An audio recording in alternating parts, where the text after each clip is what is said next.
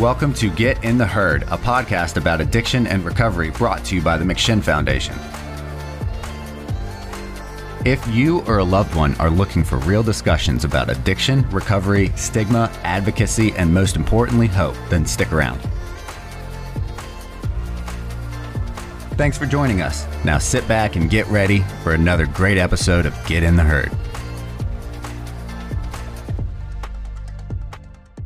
Hey, good afternoon, everybody, and welcome to another episode of the McShin Foundation's award-winning recovery podcast, Get in the Herd. Today we've done something a little different today. I've brought in a new person to recovery who has experience in recovery, has also participated in a McShin Foundation jail program, and comes to us and is now a participant here in our intensive house. And so I thought it would be awesome to have Kyle Sunday join us. And I love the name too, Kyle Sunday. It's like that right there is a DJ name, right? Absolutely. Absolutely. Kyle. Great to have you, Kyle. And also our special guest today, coming to us from Montana, where I believe it's still frozen over, right? Yeah. Actually, it's like 90 here today. It was unusual. So. Oh. Well, all right. Well, you're warmer than we are. We have Leela. Is it Yale? Yael. Yeah. Oh gosh. Just call me Leela though. Leela Graham from Montana with the Montana Recovery Advocacy Project, etc. So first, Kyle, welcome to the show.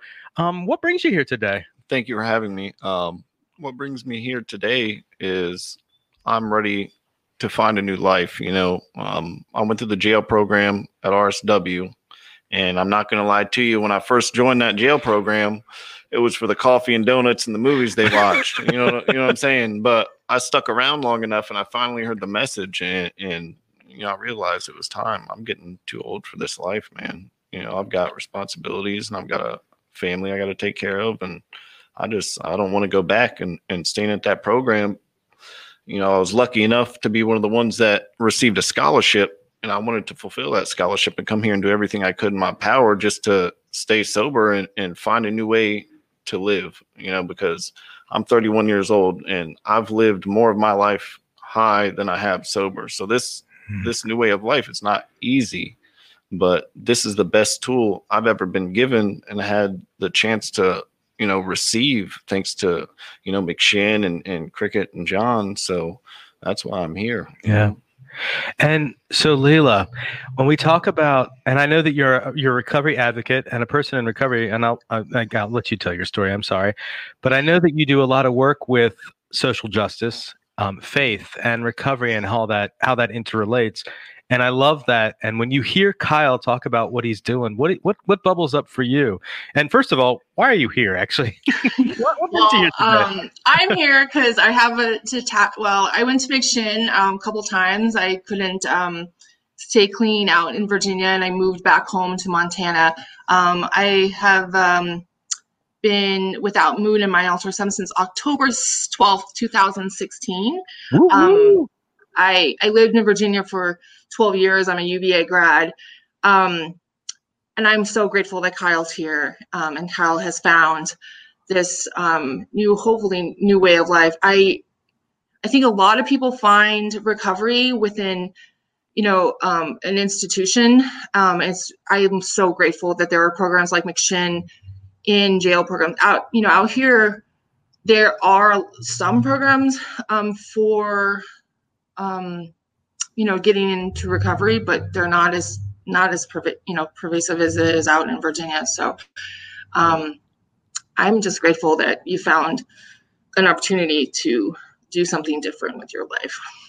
Well, absolutely. Yeah. So your work, right? And so you are alumni of McShin, and what was it like as a participant? When were you here, and what was it like? I was there in 2014. A couple times. So I went in and I was there for like 21 days, and I wasn't ready to stop, and I wasn't willing to give up my friends or who I thought were my friends. And I went out for a little while, and I came back into McShin I was there for 30 days, and then left and went back out for a month, and then decided to, well, with encouragement of a few people, told me to just like leave Virginia and, go. I actually had a couple friends die, and I called my mom and I was like, I need to get out of here. I'm not going to make it, because I saw the writing on the wall, and I moved back to Montana. I'm a 5th generation Montanan. And I came back home, and I was here for a couple of years, and I realized I read a recurrence, and then that was October 12th, 2016, my last date of use. Well, the 11th. It's funny because I think about my recovery date, and I realize, I sit and I analyze, and I'll think, well, I probably wasn't actually clean for a few more days after that. And at some point I just sort of gave up this is my date. I'm going to keep that date. I love that date. We're not going to change that date. But I have it to the day after the last use. That's what as a new person to recovery, who has experience with recovery in the past, you've brought a lot of knowledge to the table, and you obviously had a lot of knowledge when you were, sitting in those cells. What are the challenges you're facing now as a new person in recovery, getting into recovery here as the pandemic is sort of waning, but also, while things are still kind of closed? What are the challenges you're facing right now, and how have you overcome those challenges, Leela? One of my biggest challenges is the humility. Because with being in recovery before, I had all these people seeing me do good, and I was clean for over a year, and I was doing good, and then I messed it all up. So coming back into recovery and having to admit to everybody, I screwed up again, it was hard, because I don't like to admit that I'm wrong. Absolutely not. And that's one of the biggest challenges is getting back into that, creating a whole new network of people and getting another sponsor. And it's just, I have to humble myself sometimes and realize, not all of us get this chance to have a second chance. I could have easily, when I went back out, not showed back up here, but I'm here now, and I've got to kind of get out of my head in that sense, because my mind for me is my biggest enemy. I think too much. I think too much about what people think about me, and that will stop me from pursuing my own recovery in a sense, because I don't want them to think, oh, well, look, he's here doing this for this reason, or he's going to go back out because look what he did last time. I've got to let all those thoughts go, and I got to be here for me and my recovery, because nothing else matters. It's not their life that's on the line. It's mine. And that's one of the biggest things I got to get over is just humbling myself and being able to get through that. That's one of my biggest challenges. Yeah. What do you hear from that, Leela?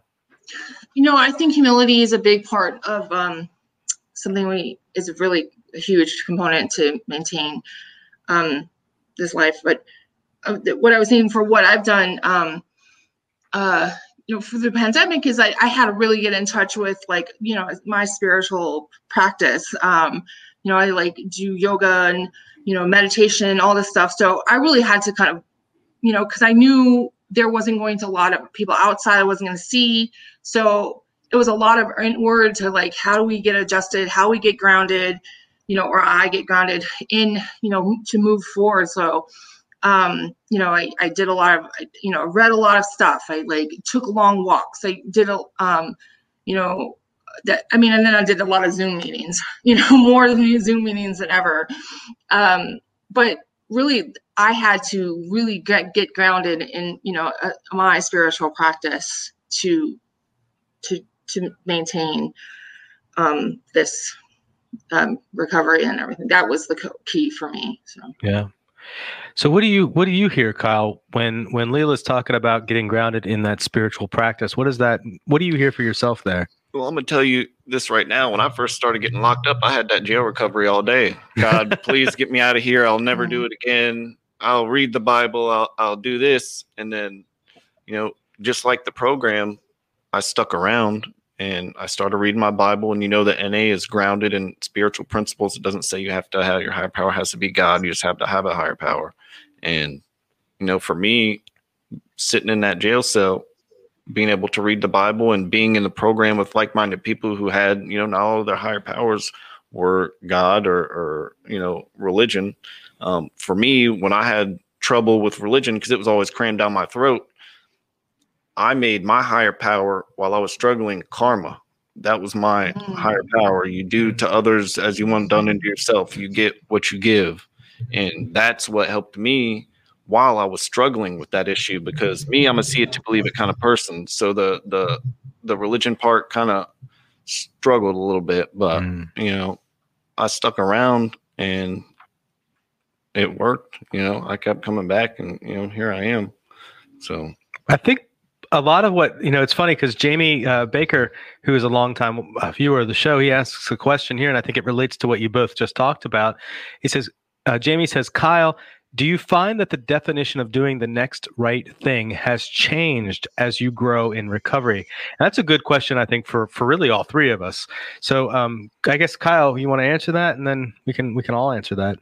Absolutely. See, for me, the day you stop working for your recovery is the day that you die. It doesn't matter if you're just doing one small step every day to better yourself.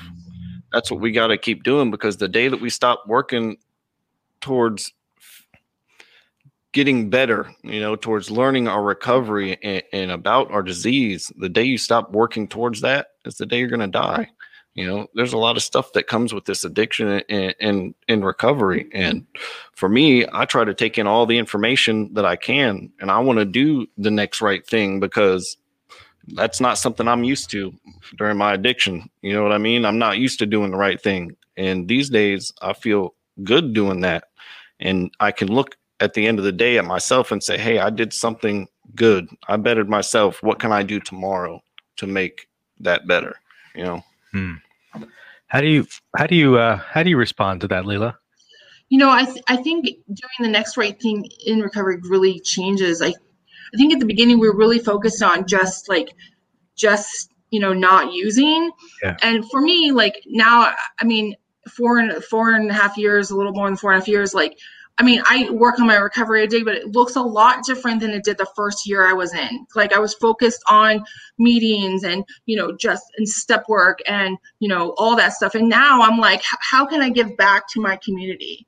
You know, what can I do? Like, I'm still going to meetings, I'm still doing step work, but I'm not doing nearly as much every day. I'm like holding on to the grips of that. Like, I'm like, can I pick up trash? Can I like meet, you know, can I like meet someone who helps them with housing? And then, you know, go for a walk with someone who needs it, like help someone with, you know, groceries or something like that. It means it's a lot different these days. I'm still maintaining my recovery, but I'm doing outside, not just staying in the rooms and holding on, you know, to dare not to use, you know, like today I'm principles in all our affairs. yeah, exactly. Right. Yeah. So, it looks a lot different. Yeah. You know, I appreciate what you just said, because for me, the next right thing, or, you know, doing what's next. And, you know, for me is not popping off at my neighbor who, you know, some of you who might've listened last week know that I had a little situation with my neighbor. But it also means, you know, Justin and I were at the store yesterday together, our producer, Justin, and we talked about putting the grocery cart back in its spot and how that really defines, you know, but it's, you know, it's a silly butterfly effect, right? Right. Right. Yeah. But it is right. The next right thing, you know, and even if it just seems like, to me, it's like, well, duh, of course I'm going to do that. How many times do you go to the grocery store and see random carts just sitting out there? So obviously, you know, and someone may have seen you, right? And push the cart back and like, oh, next time I'm going to put the cart back. And that's, right. I mean, that's the whole butterfly effect, right? That's, you know, people, I mean, and, you know, I think people know I'm in recovery because I have used to carry around stickers of this, I'm recovering, and I go like everywhere I go and I would have them on. And, so I'm a little, you know, like, I'm out, so I need to order more. But, so people like, and, you know, and they watch me and they know that, you know, that's who I so I have to, you know. Well, it's funny you mentioned that, because I you know, I'm always wearing, it seems, you know, some kind of recovery t-shirt, right? And nowadays I even have a bumper sticker, a McShin bumper sticker on my car too, and that actually makes me think about when I'm driving, am I speeding? No, and of course I have a problem, with a lead foot, and I inherited that from my father. So I have to be mindful of that because the consequences. I've had some consequences with that recently too, and so because of that, I'm now more mindful. I have that sticker on my car, but also the next right thing is actually to follow the law and to not speed. And even that's work in program with honesty, right? Right, exactly. And making sure I'm practicing my principles in all my affairs. And to Jamie's question, it also means paying my taxes, filing things. Like I just got my property taxes in Richmond City, and I'm like, it's for my car, but I need to pay that, and that's self-sufficiency. Exactly. Yeah. And those are the things today. It's like, getting here and getting to work and doing the things. That's what the next right thing for me is. And of course you hit it on the head for me, just not using, and I make a commitment in the morning. I don't know about y'all, but like, I think about that in the morning. I'm like, all right, you know what, today I'm not going to do that. I'm not going to do the stuff that I used to do, the shit, I can say shit, that I used to do back in the day. And then I start my day with gratitude. So, Jamie also asks, oh, this is a good question, Jamie. Jamie says, what advice would you give to anyone that may have tried recovery and has relapsed? So I guess I'm not sure if Jamie means has relapsed and come back or is currently in active addiction, but I think from either perspective, I think this is a good question. Do you have any suggestions, Leela, for somebody? I mean, we have a brain disease, right? It's not uncommon for us to have a recurrence of our disease. So people have I have a hard time when people, we have a recurrence occasionally and, come back, it's a brain, it happens, sneaks up on us, you know? There's tools to, stop the recurrence or end the recurrence, but it's a recurrence. So, so it's not, we have the tools, just come back and, to contact your friends, the people, just like pop into a meeting or like hit a Zoom meeting. We have ways to do that. No one, I actually believe more people, like when they come back in after a relapse, don't, they're like, welcome back, come sit with me. At least that's what I do. If I know people have come back, I'm like, hey, I'm glad to see you. You want to sit down? Can I, do you have my number? Like, call me anytime, So how do you looking at Jamie's question, what do you think, Kyle? My biggest thing is don't be afraid to ask for help, because I know when I relapsed, I didn't want to call nobody. I didn't want to tell anybody. I so badly wanted help to stop. Like, I started going through it again. And I'm like, man, I don't want to be doing this, but I'm not going to call my sponsor and tell him I got high, or I'm not going to call somebody and ask them for help because I'm too scared. I don't want them to judge me. Don't be scared to ask for help, because in all reality, if you're in the rooms and you have friends in addiction, a lot of us have relapsed and a lot of us have made it through that. So the advice you can get from the next person about how they got through it. And as addicts, we love helping each other. It may not seem like that. Your disease might say, well, he's going to judge me and, they're not going to want me to come to the meetings. That's absolutely not true. We have to be fearless in wanting to stay sober, and in relapse, you just got to ask for help. Talk to somebody. It doesn't matter who it is, ask for help. And you will get it. It's the most terrifying thing to do. Trust me, I know, I've been there, but that's what you got to do. Otherwise, we're going to die. Yeah. That's and you're right. That's the bottom line. That's so possible, So. Leela, your work now, as a recovery advocate, the things that you do. Tell us, I know that you're involved in the Montana Recovery Advocacy Project, just like we are here in the Virginia Recovery Advocacy Project. We're sort of two branches of the same tree, essentially. But I know you do other things in your daily life. What is it that you do on the regular, and what do you want to do more of?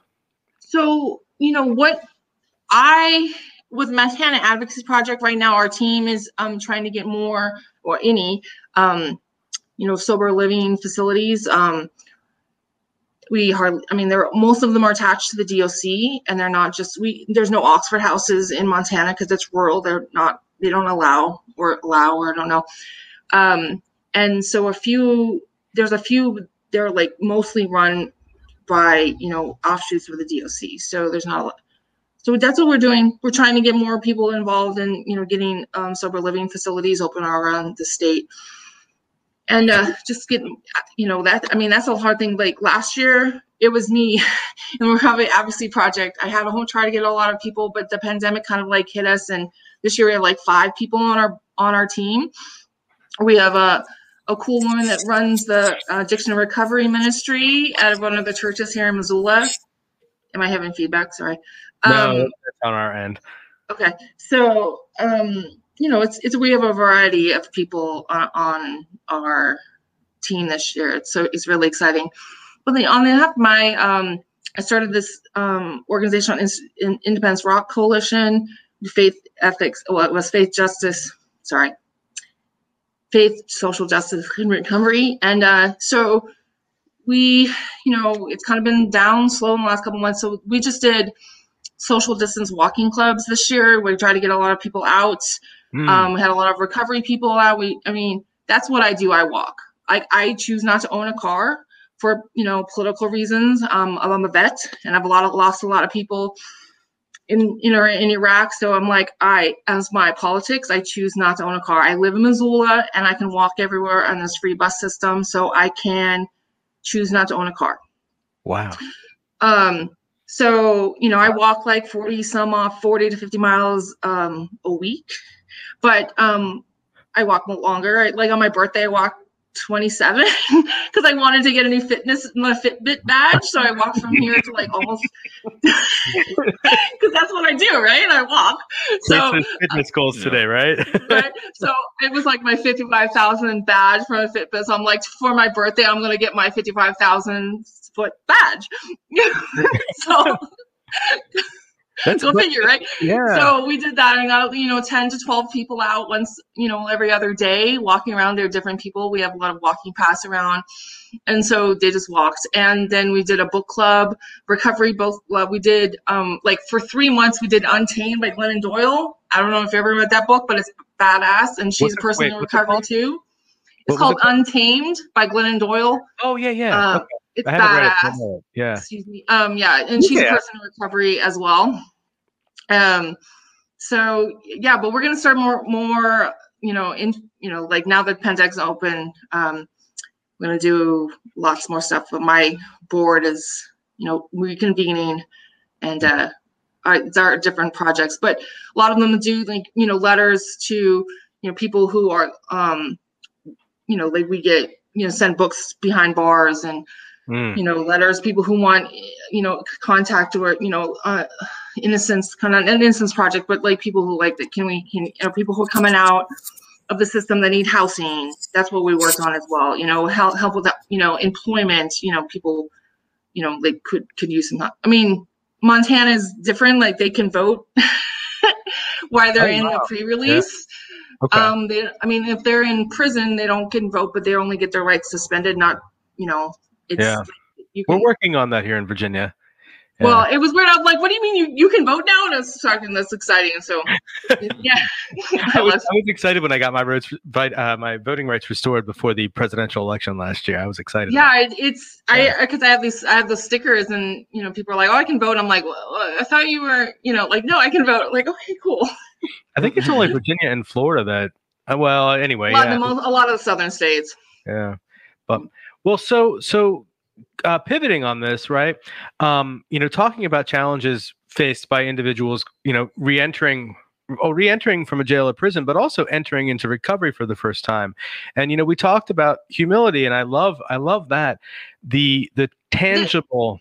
Yeah, no, I think you know where I'm going with this. What do you have to say on that? I was gonna say, I sorry, this might seem true, but I think a lot of people how to keep your house cleaned, how to do laundry, and take a shower and brush your teeth, right? Yeah. You know, like we Normal thing. might not talk about this, but I think coming in, I mean, I know when I was using them the last couple of times, I'm like, I remember I got back and I was like, when's the last time I took a shower? I mean, that might be gross, but I'm like, I don't remember, you know, like I didn't brush my teeth at all during like major active addiction. Like I made it a couple of times, but I remember to put that on, to take a shower, to brush my teeth, to do laundry, you know, to wash the dishes, to like take the dog outside. These things, like I didn't do them at all during like the height of active addiction, right? Yeah. So you might have to relearn them or just get in a habit of doing them. I don't think we talk about that, you know, when people are coming in, like this might be a challenge. You might get stuck, like how to wash your dishes, but we do it. It's like what we have to do, self-sufficiency, right? It sucks. But you gotta, you know, those little things could overwhelm me. Like, what the hell, you know? Yeah. So, yeah. I think we can talk about stuff like that and be like, this is going to be a challenge to do day-to-day activities. I mean, possibly. And yeah, how do you relate to that? So that's you just sparked a whole bunch of ideas in my head, Layla. Look, everything she said is absolutely correct, because for me, because I just got out of prison, so I'm used to having a set schedule and doing my own thing. Now, when I got to this intensive house, they're like, well, we're giving you a chore and you got to do this and do that. I'm like, it's just hard enough for me to wake up in the morning and make a cup of coffee. Like, you know. You had a phone when you got here too, didn't you? I did. Yeah. Unfortunately, I do not anymore. I remember that. Yeah. Yes, but you know, that's probably for the best, because my focus needs to be on while I'm here, not on Facebook, because that's what I'll be doing. I'm not going to lie to you. But, Facebook, huh? Yeah, yeah, absolutely. And you know, like she said, learning how to do these things sober, because like I said, I spent 17 years high. I don't think there was a thing I ever did that I wasn't high. You know what I mean? That I was sober.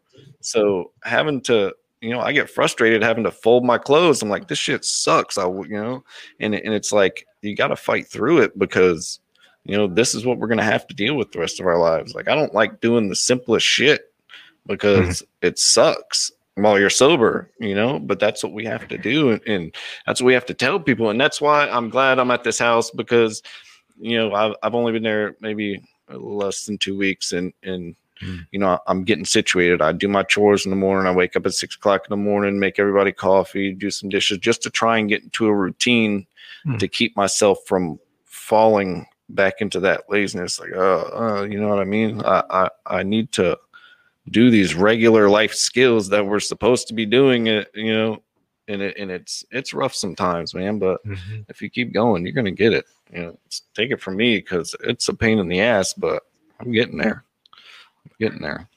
I think, and I talk about this all the time, and I think for me, one of the greatest parts of my recovery, and certainly today, to this day, the most spiritual time of my day is when I'm making the bed in the morning.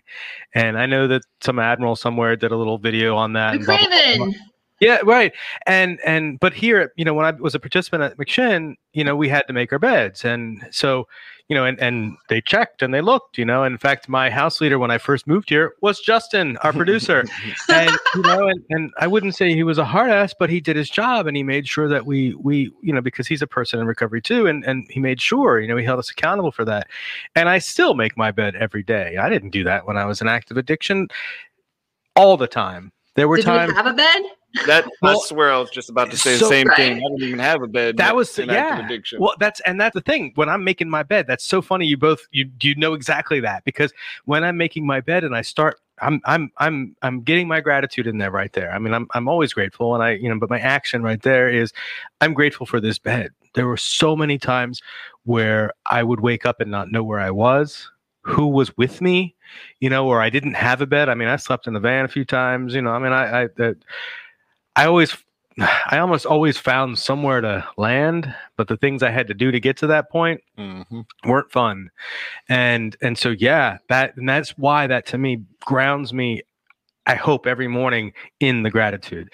I make a decision in the morning when I wake up. You know what? Today I'm not going to screw up my life. More so, with drugs and alcohol anyway. I'll find other creative ways to screw up my life. But with drugs and alcohol, if I put that out of my system for the day, I have a better shot of getting other things right. And then, making my bed. Now, it's not always the first thing I do in the morning. Usually it's probably down the low, I get coffee, pee, all the things. But when I do sit and make my bed or stand there and make my bed, that's when my gratitude starts. Well, that's when my gratitude is really in action, and I'm really focused on that. And this morning, like for me, I've been struggling with my recovery recently. And we talked about humility earlier, and I actually I switched sponsors day before yesterday. Wow. Yeah, and I love my previous sponsor, and in fact, he's still he'll be a part of my life, and certainly in my network. But what I recognized was that I just wasn't talking to my sponsor. And so I found somebody who I relate to, and I think has more direct, anyway, the point of this is, because of that change, when I texted her yesterday morning, I said, I was saying, please, I we'd met and blah, blah, blah, blah, blah. And I've known her for a few years in my recovery now. And I said, would you please sponsor me, after we'd met and talked a few weeks ago? And she said, yes. And I said, this is happening. I'm acting out in certain ways in my life, and I'm scared. And I said, I'm scared. Like, that's all I said. And it was and I've said it a few times to a few people, but it's the first time I think I've said that in years. And that was really powerful for me. I'm really grateful I'm able to do that these days, because, I don't want to go back to that. I don't want to go back to those things. And so, you talk about faith, and I know faith is an important part of your recovery. And I need that too, so what do you think?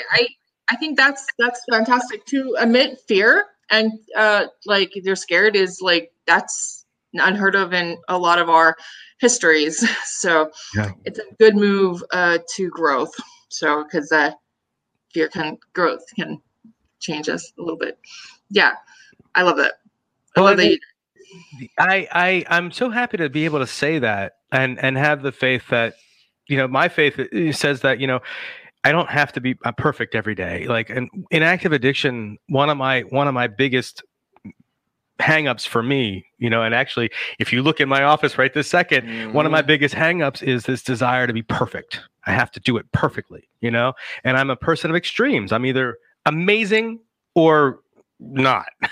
and so that slowing of the pendulum, that stopping or putting, finding that little bit of balance, so it's a little more like this instead of wildly swinging. Yeah, the spiritual principle of balance is a good tool. I always say the second step is I get, and what I've been taught is the one of the spiritual principles that's not really discussed very much is balance from the second step.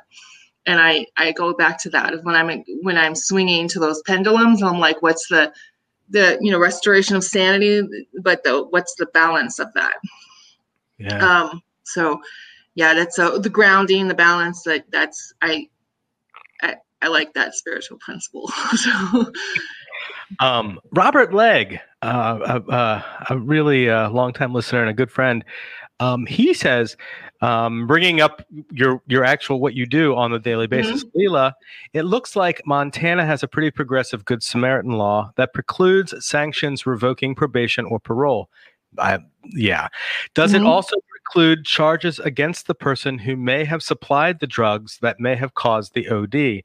And is the public well aware enough that people don't delay or not call 911?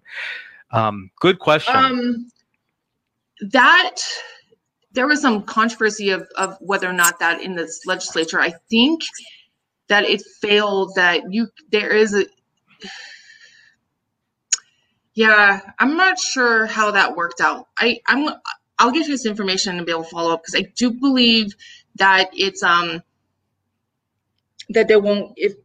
there is a penalty for supplying the drugs that OD'd. I believe that's still on the law. Narcan, there's one. not a lot of Narcan around Missoula. Lots in Billings, lots in Helena. There is a district, a group that's gives Narcan training, but they've been closed pretty much. Their offices has been closed from the pandemic, so that will pick up, I'm sure. You can get it over the counter in Montana. Oh, wow. So that's awesome. So there's been a lot of, I've put on, and a lot of people have been, we've been like, there's some stuff out, don't use alone, carry Narcan. Lots of overdose in the last week in Missoula, at least. And then we don't really have it. We haven't really been hit with fentanyl deaths out here as much. The drug of choice out here is not opioids, it's meth. So we have much more meth than any opioids. So everything is can be laced with fentanyl. So you never know, but yeah. What are the social justice issues that you are working on in Montana right now? What's housing, really. Everywhere is concerned with housing. Recovery housing, which has housing, period. Lots of homelessness. Missoula we have a lot of people who are unhoused, just getting access to housing. People say it's expensive out here, but I lived out east, so I'm not really sure what that means. But there's not enough quantity out here. I believe my experience since the pandemic happened, everyone can work from home. You can overdose. You can call 911. They won't get arrested, at least in Montana. There's a lot of people from that pandemic like, oh, we can work from home. Let's move to Montana. Right. So the housing market just went like crap. It just was bad. No one could get housing or hardly any housing. So now, is all the recovery housing through the Department of Corrections? Well, majority. I think there's a few that aren't, but only a handful. Yeah. So are you working on getting it out of the Department of Corrections? Montana Advocacy Project are working on, more on just see if the community is interested in that. There was a house that opened in Butte.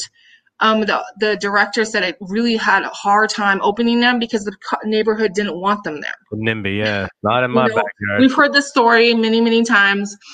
So they were, and interesting that the neighborhood they ended up in is a very, very nice, upstanding neighborhood, and they were like, "Come on in!" And so, but other neighborhoods didn't want them to be, and it's zoning requirements and stuff like that. If we only have 3 people who are related can live in the same house, so it depends on zoning and stuff. Have more than 4 unrelated females living in the same house, right? So there's zoning requirements and that kind of stuff. So.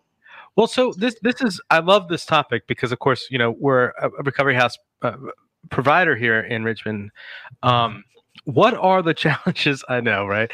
What are the challenges and the stigma that comes along with opening up a recovery housing, and what is the reality? Because I don't want to. We know the reality. The reality is that people it's. The stats are against us in the reality, people are in and out. It's just, I think the zoning is the biggest thing with most of the big cities of how many people can live in a facility that aren't related, and parking. We don't have a lot of, on street parking. Most of them are garages and, driveways. So parking is another can be an issue. Yeah. The simple stuff like that gets people tagged, Well, who's in charge? Who's in charge, right? Who's responsible for this? If it's not if we can't do it an Oxford House style, who's responsible for this abode, right? And who's going to be held accountable? And if there's no one person going to be held accountable, then that's actually the question that people I know are open. Who's responsible for this facility, Well, these DOC houses, are these DOC houses run by authentic peers? They're not. No, we have no peer recovery housing. Oh my goodness, that's one thing. No, and excluding there's church-based recovery housing. I have to say there are some faith-based, church-based recovery housing, but I think the 2 I know are for women with children. Yeah. and Wow. they're That's awesome. church based. So yeah, so there are those ones are peer recoveries, but nothing like McShin. Yeah. Well, that and that value, that authentic peer recovery value. I mean, we all work a 12-step fellowship, and I know that in the 12-step fellowships, the therapeutic value of one act helping another is without parallel, right? And that translates, translating that to the, I guess, outside community is, I don't want to use the word therapeutic because we're not clinical, but the value of one person in recovery helping the next person in recovery is without parallel.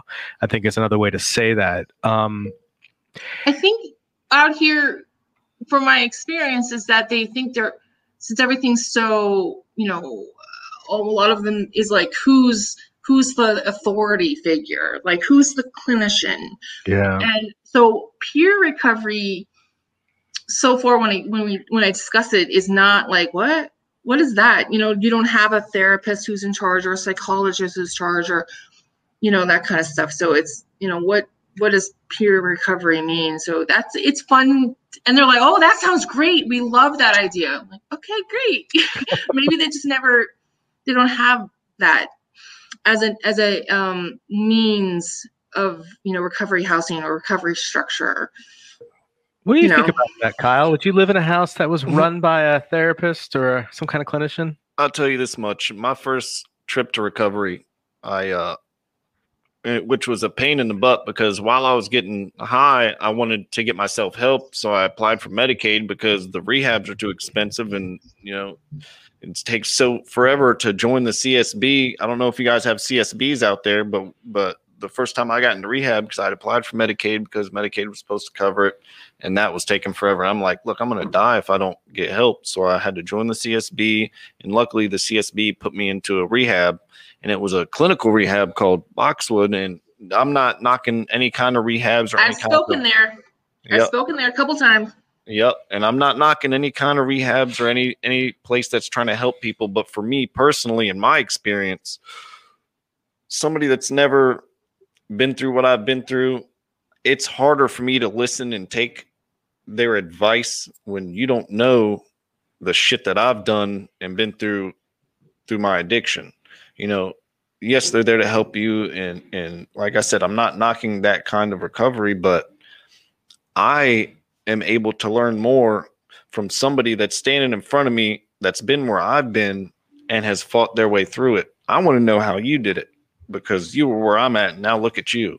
It's hard for me to look at a clinician or a therapist and they're telling me what to do. And I'm like, what do you mean? You've never even been through, how would you know what to do? You don't have no experience through addiction, but that's just me. Now, not everything's for everybody, And I'm going to say, when I first did go to that rehab, I completed the 30 days and I stayed clean a year afterwards. So something worked. They taught me about my addiction, but, being able to come to McShin and being around people, everybody here that speaks to you and everybody that's teaching you something has been through that addiction.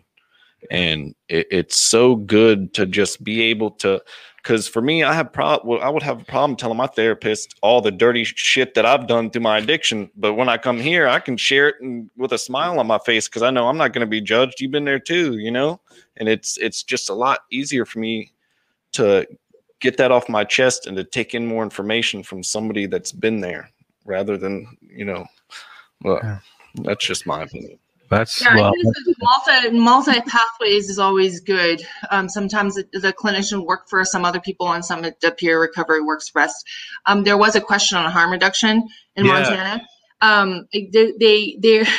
So in Missoula, for example, we have an Alano Club where all the meetings are, and next door is the Open Needle Lounge, which is their needle exchange. So there is a lot of harm reduction in Missoula. There's also, I believe there's Great Falls has a chapter of the Church of Safe Injection that travels around the state. But I'm not sure if they were active. I saw them. I'm sure they're still active. So there outside of Missoula, I haven't really heard a lot of other harm reduction, including in Billings having Narcan training. Yeah. To Jamie's first question, I do want to clarify something. In Virginia, if you call 911, the law that passed and goes into effect actually July 1st, means if you call and you are calling for an individual who is experiencing an overdose, you as the caller will not get arrested, and the person experiencing the overdose will not get arrested. Now, the new law that goes into effect July 1st also prevents the individual who might be assisting in giving aid, giving the Narcan to the individual overdosing who's not making the phone call. And it's just a little technicality, a little extra that had to be brought into the law because, wouldn't you know it, some cop somewhere in some backwoods place found a little loophole and still found a way to arrest somebody instead of giving help. So the law is right now you can call, and you will not be arrested for possession charge. You can, however, still be arrested for distribution. How does that affect an individual on probation? That is a good question that we don't have an answer for. I think that still needs to be worked out. So yeah, I'm gonna look into that to see if they're revoked, because that's for Montana and certainly I would imagine that they would, but the law would be revoked. Right, yeah. Our law. I would imagine you would be revoked. And we've got a lot, but I'm just. Yeah, I would imagine. I don't know. I don't know how that's going to. I imagine that in Virginia, each of our, each magisterial district or whatever, they're going to be able to. They're going to have a lot of latitude on how they choose. Each parole or probation office is probably going to have a lot of latitude, like they do now, on how they effectively, violate individuals. Mm-hmm. And because I know my experience in Warrenton was vastly different than what could have been here in Henrico County. Going to Jamie's other question. So community service boards, that's what a CSB is. Community services boards are, there are 40 CSBs throughout Virginia, and they are all, they're run by the Department of Behavioral Health and Developmental Services, and they are a resource for getting mental health and recovery or behavioral health services. Now, in Virginia, we have what's called STEP Virginia, which works towards getting same-day access to recovery services or to mental health, behavioral health services, excuse me. And you can go talk to the legislature and they'll laud the fact that, hey, we got same day access. The reality is they have same day assessment. So you can walk in and you can get assessed, but actually getting treated, getting into a recovery house, getting into something you need, it may actually take, if you're lucky, a few days. If the reality is probably closer to a few weeks. And, as we know, an individual who's making that decision, hey, I need help, I need it now, that person needs the help right away, because you may not get another window. Well, we just had a dude come here. I'm not going to say his name, but he came here 2 days ago and he had to fly all the way here from Maine because they did not have any rehab bed space or anything. He said it was a 90-day wait just to get a bed open. So he flew all the way down here from Maine. Does Virginia have a limit on beds that can be covered by Medicaid? Because Montana has 12. You can only have 12 Medicaid patients in, no matter how big the facility is, at a time. So if you're on Medicaid, you can only have 12 people, and there's beds in some facilities that are like empty because they don't have enough like paid people, and there's too many Medicaid.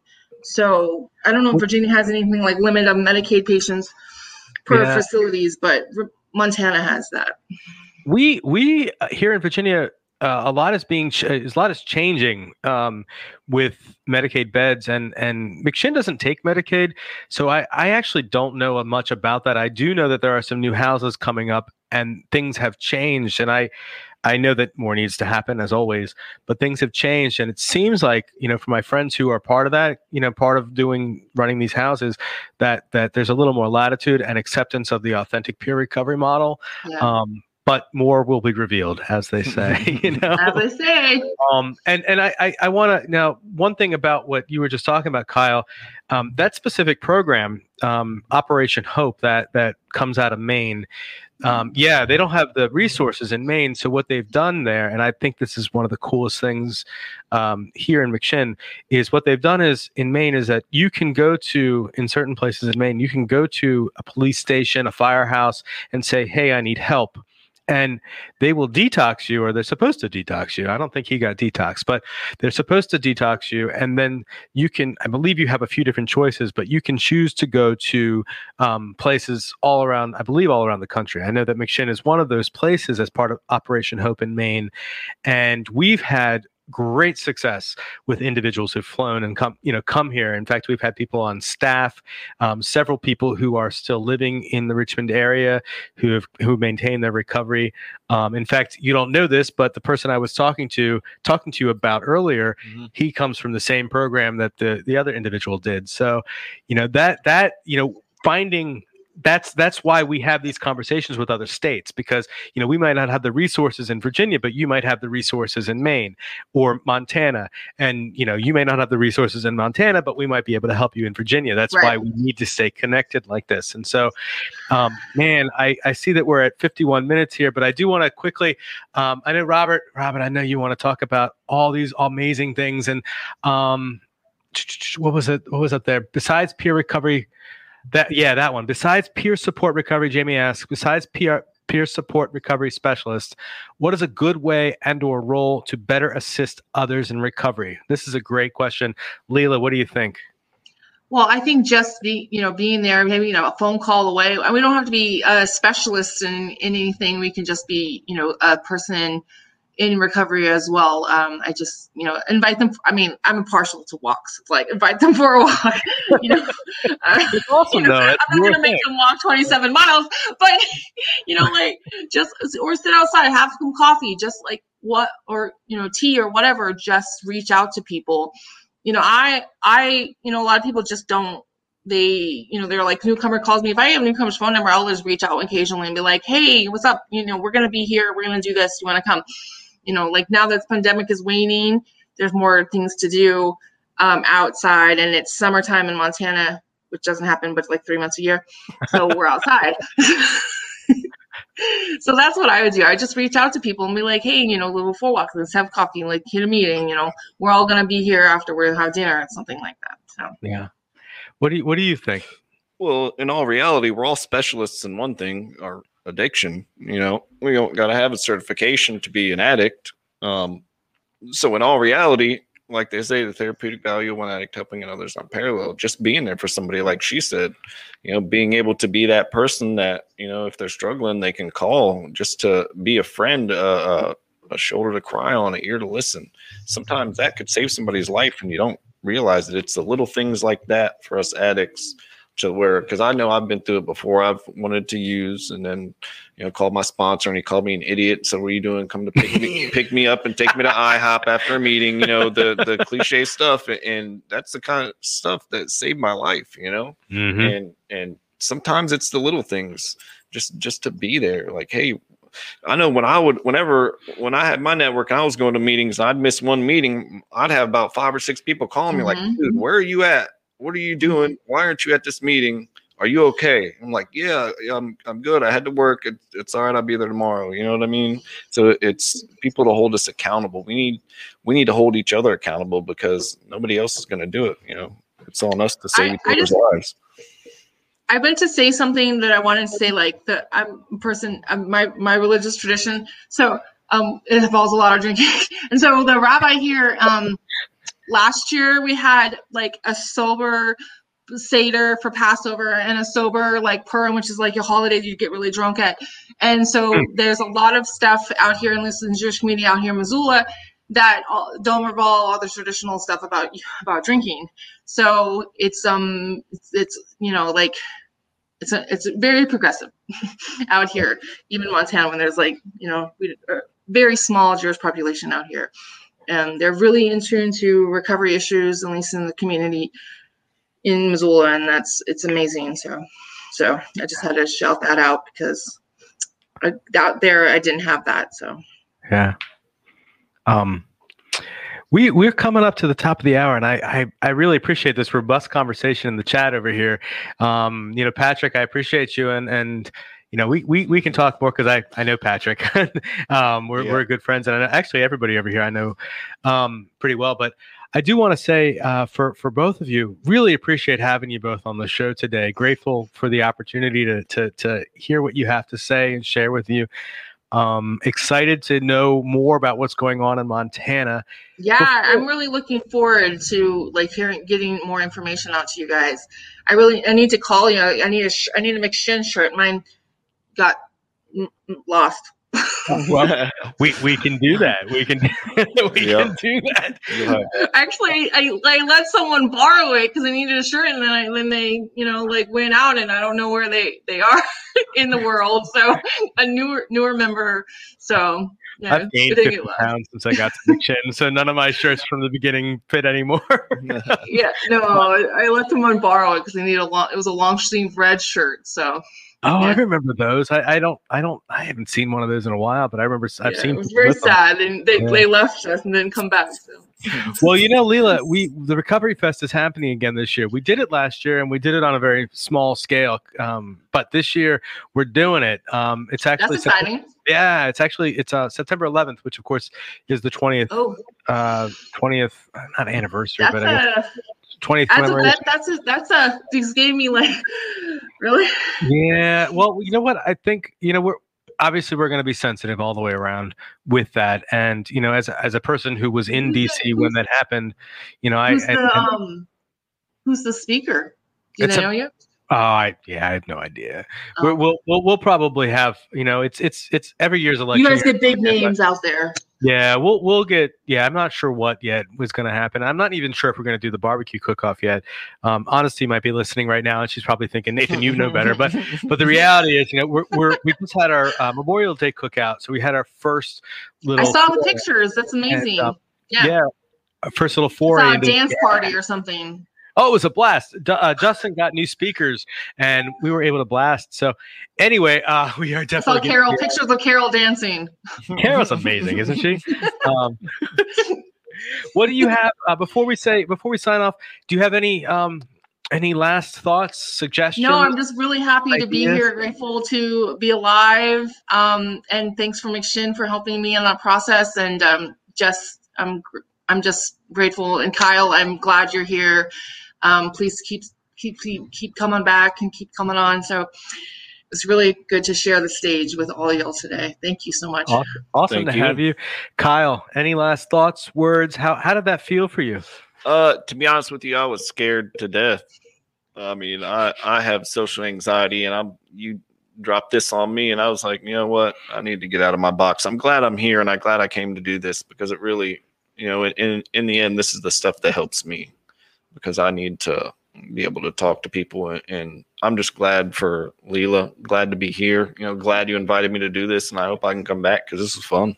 Good. That's awesome. Well, thanks for being here, and thank you, Leela. I'll talk more. And Justin, as always, thank you for being an amazing producer, and to everybody who watched. We will see you all next Tuesday. Next Tuesday, we have guests to talk about a project that we've been working on. You know what? I'm going to let you find this on Facebook because it's a lot to explain, but I'll tell you, it's going to be some interesting stuff. Really great facts, really great work that's been being done on the national level to get out some information about what do people in recovery actually want as desired outcomes, and talking peers in recovery, discussing outcomes that are important for peers in recovery instead of just looking clinicians saying, hey, you need to tick this box and tick that box. Then we have next week on the 10th, we have Jeff Breedlove and Deanna's last name. I don't have my thing in front of me, but we have a nice conversation about what's going on with the money situation. Well, we have money for recovery for some people in recovery doing amazing work in Georgia and in California. So that'll be an interesting conversation next Thursday. And then, of course, we have Wednesday, Women's Day, and I know Joyce and Dixie are going to make it awesome. So thank you all for listening. Have a great weekend and take care. Thanks again. Hi, everyone. I'm Honesty Liller. I am the CEO of the McShin Foundation and a woman in long-term recovery. Since May 27, 2007, I have not used drugs or alcohol. Woo woo! Thank you so much to the Richmond Times-Dispatch and all of our voters for Get in the Herd podcast. Those podcasts are amazing. Not only has it helped thousands upon thousands of people in their recovery, as well as family members, but it has helped me in my personal recovery. I get to listen to them now in my car through Spotify and iHeartRadio. And it's just really, really important for us to be innovative in the addiction field and the recovery community. So when COVID hit, we had to be innovative. You know, we really had to think of like, what can we do to reach people that cannot go to 12-step meetings, smart recovery, faith-based, whatever, that were shutting down constantly. So we were innovative here at McShin. Let's start podcast. So with Todd, John, Alex, and some other staff, you know, we all just kind of jumped in who can do what. And with Todd's lead and John's lead, the podcasts have been amazing and we're still doing them today. So I want to thank you for all of your votes and all of your energy and all of your support of our mission of healing families and saving lives. Thanks.